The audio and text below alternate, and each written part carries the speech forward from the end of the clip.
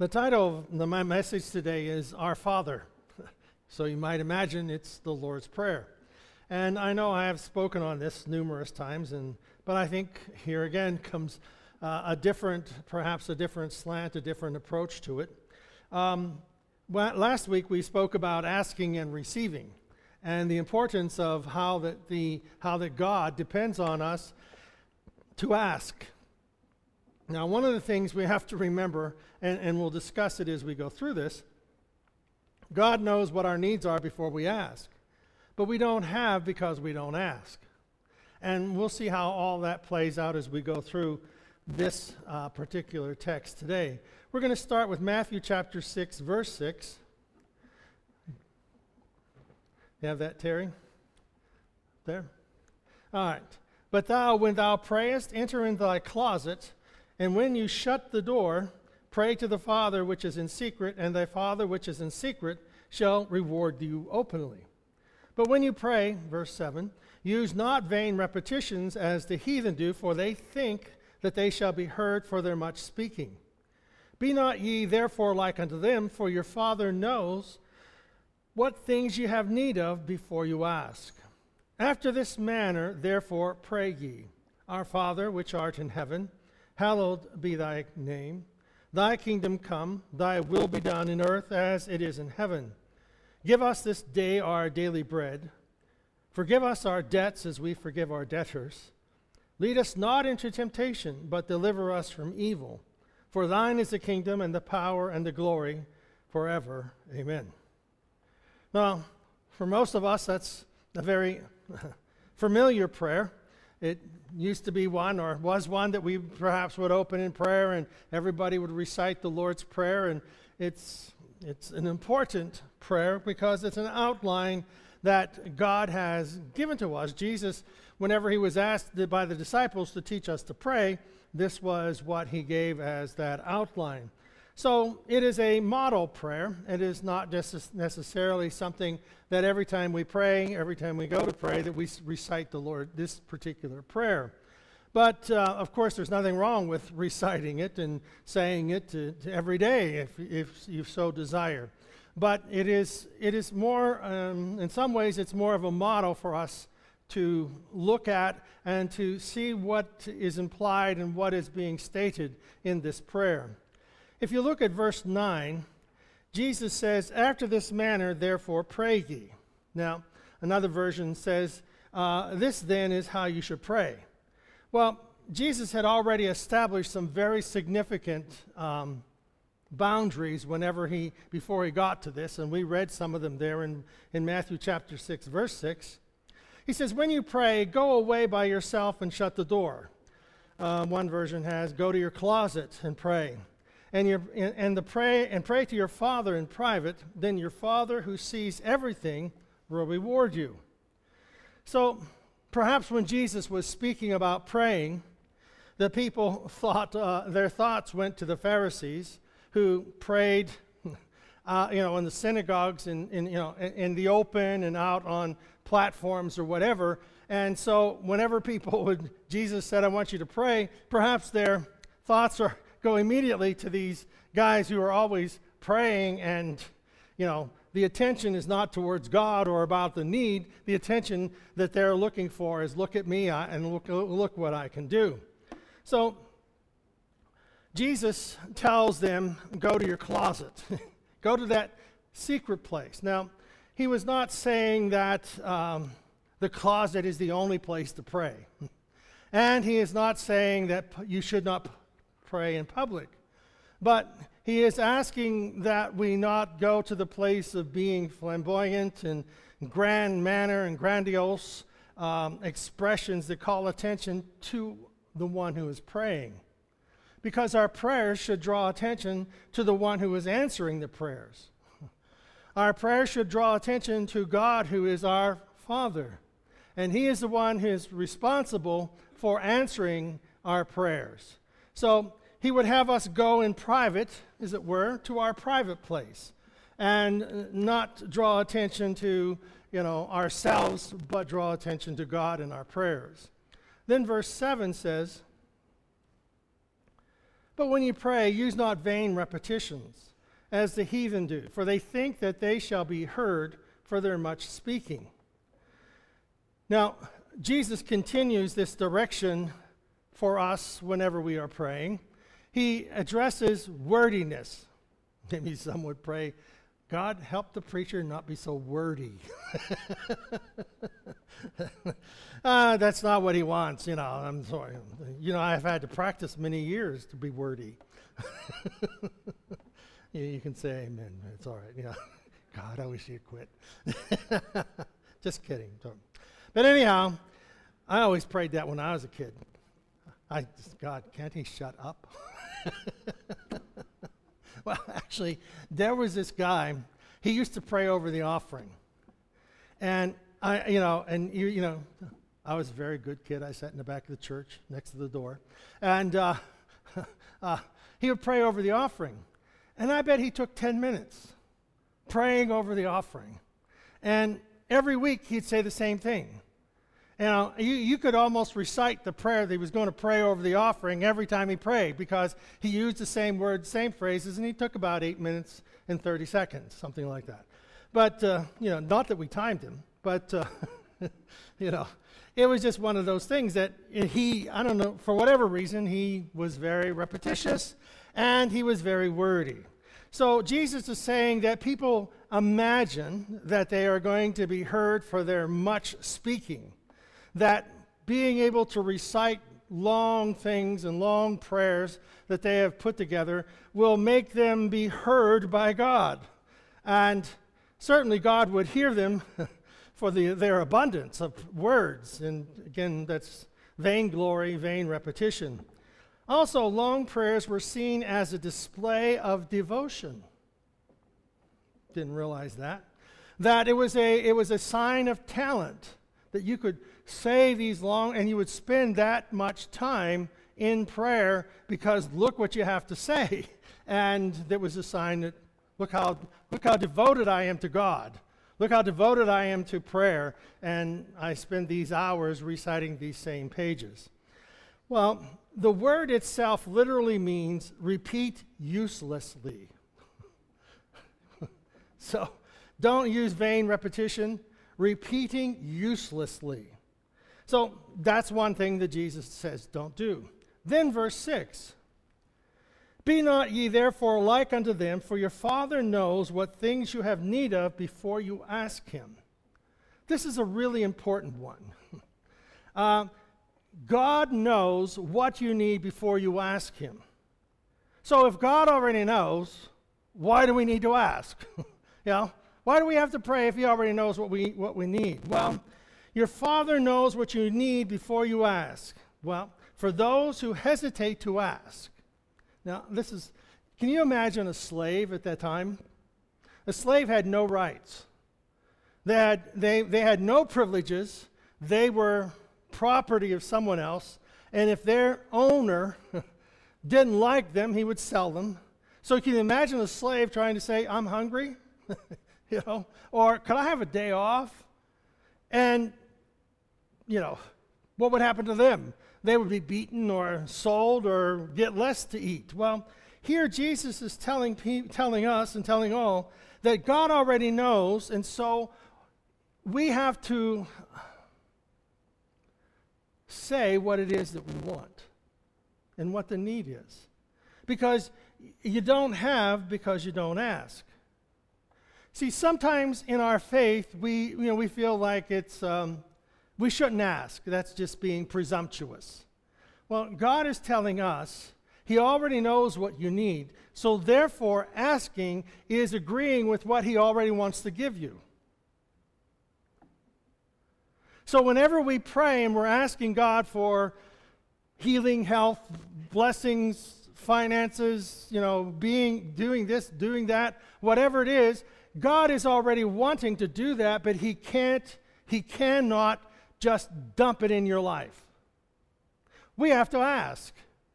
And it's whenever we are asking in agreement with what God already wants to give that he gives to us.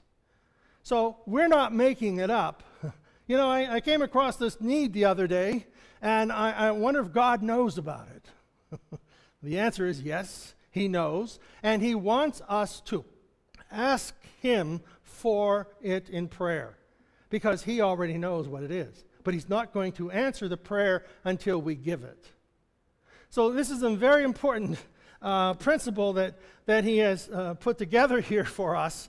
And, the vain repetitions and the Pharisees and the Sadducees, how that they would make their prayers known and vain repetitions. And now he's saying, don't be like those guys, but pray because your Father knows what you need. So we do not have to inform God. We're just sharing ourselves with him. We simply have to ask. We bring our wants, our needs, our desire to God, that we may see them as God sees them. We may see it as important. God may not see it as important. And so whenever we pray for it and God says, no, that's not going to happen, well, recognize that God is doing what is best for us. So he wants us to ask. And the Holy Spirit who abides in us, who lives within us, Spirit of God abides. And the Holy Spirit can pray through us with groanings that can't even be uttered. People who are in pain and suffering, that, what is going to, the agony of soul, that those groanings are prayers, and the Holy Spirit can pray through us. So we pray to God our Father, who is well informed and willing to answer. We find that a few words in faith are greater than many words that mean nothing. So it isn't the longevity of our prayer, it isn't the many words and phrases, it's the understanding of our heart and the agreement that we have with God the Father, and we speak those words to him. We always remember that our Father sees, our Father hears, and our Father knows. He sees, he hears, he knows. So we are to bring our requests to him. Verse 9. This then is how you should pray. Our Father in heaven, hallowed be your name. Now, I mentioned this last week that none of the saints in the Old Testament scriptures, ever addressed God as Father. Jesus Christ is the one only that's, he addresses God the Father as Father. And that he says in the prayer that he is presenting for us to pray, it is our Father. So this title of our Father places us at the center of this wonderful relationship that Jesus Christ has established for us to make his Father, God the Father, our Father. Jesus has done this for us. And so whenever we pray, it's not wrong, and I seemingly always try to pray, Father, our Father. It's a relationship that we have because of what Jesus has done for us. So Christ delivered us from the curse of sin that we might become children of God. So our Father brings us at once into this attitude of perfect confidence. He is going to hear me. He's going to see me. He's going to know what my request is. And he's going to answer me. He's my Father. Certainly he will do this. So this knowledge of the Father's love is the first revelation, the simplest revelation that we can have, but it's one of the last and highest lessons that any of us can learn. This idea that God is our loving Father. So our Father who lives in heaven. I want you to know that this is not a long-distance call. It's like the preacher, this is traveling evangelist. He was in Virginia going to the church, and he wants to call heaven. He says, well, that'd be $10. So he has to give the pastor $10. And he comes to Ohio, and he says, I got to call heaven. He says, well, it's $5. Then he comes to Wimber, Johnstown area, and he asked the preacher, he said, I'm going to call heaven. He said, oh, it's a local call. It's free. Amen. Say that after the snowstorm, right? So, but anyhow, that our Father who lives in heaven, who art in heaven, it's not a long distance call. We are led, we have immediate access to the throne room of God. Imagine this, that whenever we pray and our attention is directed towards God, God the Father, Jesus is seated at the right hand of the Father. So when we direct our attention to the Father, to the Son, that we are immediately in heaven. We are in the very presence, the throne room of God. And God himself dwells there, and we are saying, our Father who is in heaven, who lives there, who is there, and he knows all things, sees all things, and reveals all things, and knows exactly what I am going to ask. But he longs for me to ask him, so that I can know that it is an answer to prayer, not just a chance situation. Wow, how'd you get that? Oh, I was lucky. No, God gave it to me. Every good gift is a gift from the Father. So every good thing that comes into your life, well, so-and-so did this for me, so-and-so. No, God is the one behind the giving. So, verse 9, the second part. Hallowed be your name. Holy is the name of God. It was at the basketball game the other night, and it was, where were we at? No, the other one. North Star. We were in North Star, girls' basketball game. And guy behind me, every time something would go wrong, he'd go, oh, Jesus. Oh, Jesus. And I was just about ready to turn around and say, do you know that guy? And then he would change, and he wouldn't say it again for another 5 minutes. Then he'd go back to, oh, Jesus. It's like, I didn't say anything, but if he'd have done it one more time, I was going to say, do you know that guy? Well, I'm sure glad you're a man of prayer. I would just wonder what he would do. You must be a man of prayer. Jesus, Jesus, Jesus. Wow. I haven't heard people pray like that in a long time. Well, the name of Jesus is hallowed. It is holy. The name of our Father is holy. We have to hold the name of Jesus, God the Father, the Holy Spirit, in high esteem because his name is holy. There's something very unique about this statement. It says, when praying, sometimes whenever we think, okay, we have to pray. I'm going to tell you, you have to pray right now. Okay? You have to offer a prayer to God right now. What are you going to think of? You're going to think of a need. What is it that I need? Right? Most of the time, you can disagree, but that we think of a need. Okay, I need this. Well, what we have here is Jesus has explained to us that the reverse is what needs to be done. We need to pay attention to God because, after all, it's his name. It is thy name, thy kingdom, thy glory, thy will. You see, it's about God. Our prayers are not about us. Our prayers are not about what we need or what we are expecting. Our prayers are about the hallowed presence of God.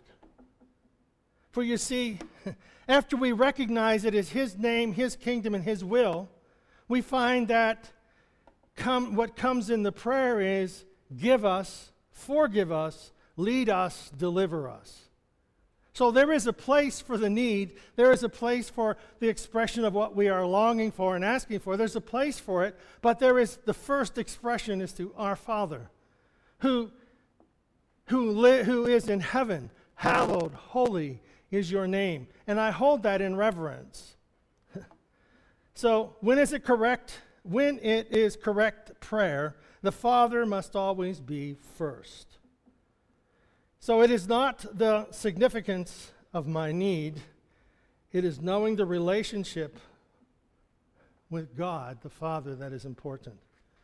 Jesus, he said that I have come to do the will of my Father. I have come to fulfill the will of my Father. I've come to glorify the Father. I speak only what the Father tells me. We find that if Jesus is seeing that that is the greatest avenue of his life and what he needs to do, and so should we. Hallowed and holy is your name. Hallowed and holy is your kingdom. Hallowed and holy is your will. Father, help me. Hallowed be thy name. So how is God's name holy? Well, it is consecrated, it is purified, it is already holy. It's just up to us to recognize that hallowed name is one that we can speak with reverence. And you see that God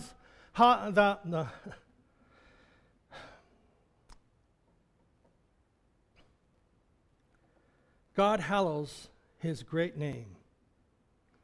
Hallowed is his great name. There's songs to that effect, but the scriptures point it out. In our prayers, we just don't flippantly say, in Jesus' name, hey, Father, yo. Yo, you. God would reveal his holiness, his power, the hidden glory. We find that through our prayers and through the answers to our prayers, God is at work in our life. Matthew 6:10 says, your kingdom come, your will be done, on earth as it is in heaven. Thy kingdom come. The Father is a king and has a kingdom. Imagine that. Your Father is a king and has a kingdom. The Son is the heir and has no greater desire than to bring honor and glory to his Father. This statement reminds us of that the kingdom of God is coming. We find that the kingdom that is coming is also already here, because as I am a citizen of the kingdom of heaven by joining my life to Christ and Christ to mine, I have come to know that his kingdom is coming and that his will be accomplished. And it says about your will be done on earth as it is in heaven. Jesus asked that we remember to expect the same thing. That what happens when God speaks in heaven, nothing is restricted. It happens. So as God speaks in heaven, so too God speaks in earth, in us. And we find that when we read what Jesus is teaching us, that to ask that the will of the Father may be done on earth as it is in heaven, we would say, don't think that can happen, because there's evil in this world. Well, evil and sin cannot stop God's will from being accomplished. So it isn't about evil, and it isn't about sin, it isn't about unholy people. It's about us believing and asking and willing to receive. The will of God is accomplished here in heaven and in earth. Matthew 6:33, seek ye first the kingdom of God. So as we seek first God's kingdom, it's a holy kingdom, wherever faith has accepted the Father's love, wherever obedience has become our goal, and whenever agreement receives the Father's will, the kingdom of heaven is established. Then the next, verse 11. Give us this day our daily bread. The song, he is our daily bread. You know, his very word spoken through me. It's our daily bread. When we as God's children yield ourselves to the Father, when we care for his name, his kingdom, and his will, we are full authority to ask for our daily need, and finding that there is this spiritual part of us that whenever we pray, whenever we read the scriptures, it gives to us our daily bread. When Jesus was speaking to the woman at the well, and his disciples came back and they wanted him to eat, and Jesus says, no, I have meat to eat that you know not of, that he had spiritual food he was talking about that he had given to the woman at the well.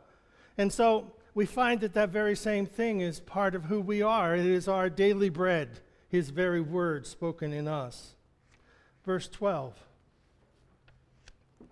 Forgive us our sins, as we have forgiven those who sin against us.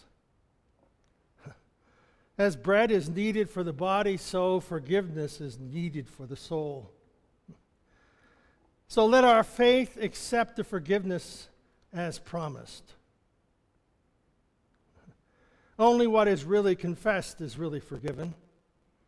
This is a transaction between God and us. Forgiveness. Did you know that Jesus is saying the person who does not forgive cannot be forgiven? I was always hesitant to state that. I knew that's what it meant. But the person who does not forgive cannot be forgiven because their unforgiveness is from the lack of recognizing the amount of debt they had that was forgiven. And so I'm not that bad, so therefore I don't need to forgive others. So as forgiven, our expression is heavenward. As forgiving, our expression is outward towards others. As God's child, we are forgiven, and we thank God. As we have been forgiven, it is because of the grace and the mercy of Jesus Christ. Then verse 13. And don't let us yield to temptation, but rescue us from the evil one. The temptation, the allurement of pleasure which tends to lead us to do evil. That we stay away from the evil one, the devil's traps. So when we pray for our daily bread, we are praying for the bread, the richness of God's Spirit and Word into our soul. And we pray for the pardon from sin that we are forgiven of and accept that transaction from God. Now comes the request to keep us, preserve us. See, the power of the evil one is broken. With these requests, we come to the realization that God, our Father, is caring for all of our personal needs. No temptation will take you, but such is common to man. But God is faithful, whoever will not suffer you to be tempted above what you are able, but will with the temptation always provide a way to escape. So this prayer of forgiveness and pardon and keeping us from evil by our surrender to the living, holy life that is separated and obedient to the Father, we find that God is at work in our lives. Father, let your name, let your kingdom, let your will be first place in our lives. For it is your providing, it is your pardoning, it is your keeping, it is your love that will sustain us and walk us through the daily events of life. So now when we pray,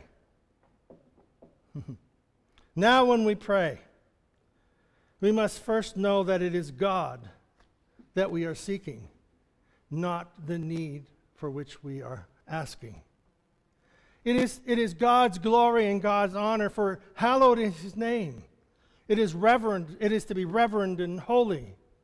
That when we speak the name of God is sacred and is something very specific to us, that God himself has given himself to us. And so when we say, our Father, we're right in the very throne room of heaven. And it is there that God is saying, come boldly to the throne of grace. That we're to come boldly into the presence of God.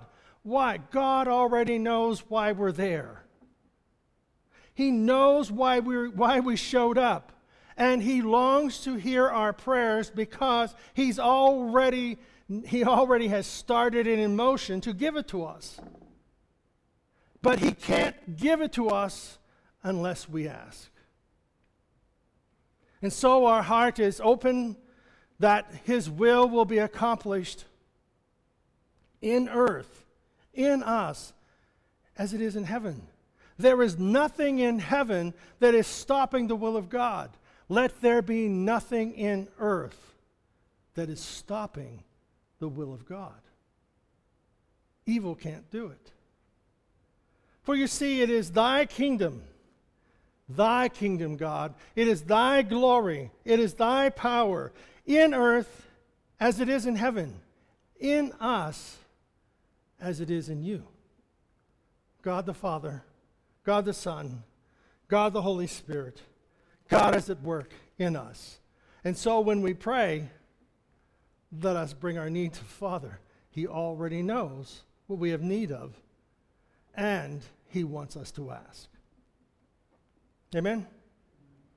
Father, we thank you for hearing our prayer. Sometimes we need reminded that this is about you and not about us. And that whenever we pray, we are entering into the very throne room of heaven. And it is there that we experience your presence, your love, your forgiveness. It is there that we hear your words. It is there that we receive the answer to our prayers. So thank you, Lord, for loving us and giving to us your word and your spirit. And Father, may we recognize the holiness, the hallowedness of your name. And it is given to us as a child and a father, that we can come boldly to your throne. In Jesus' name we pray. Amen. Amen. God bless you.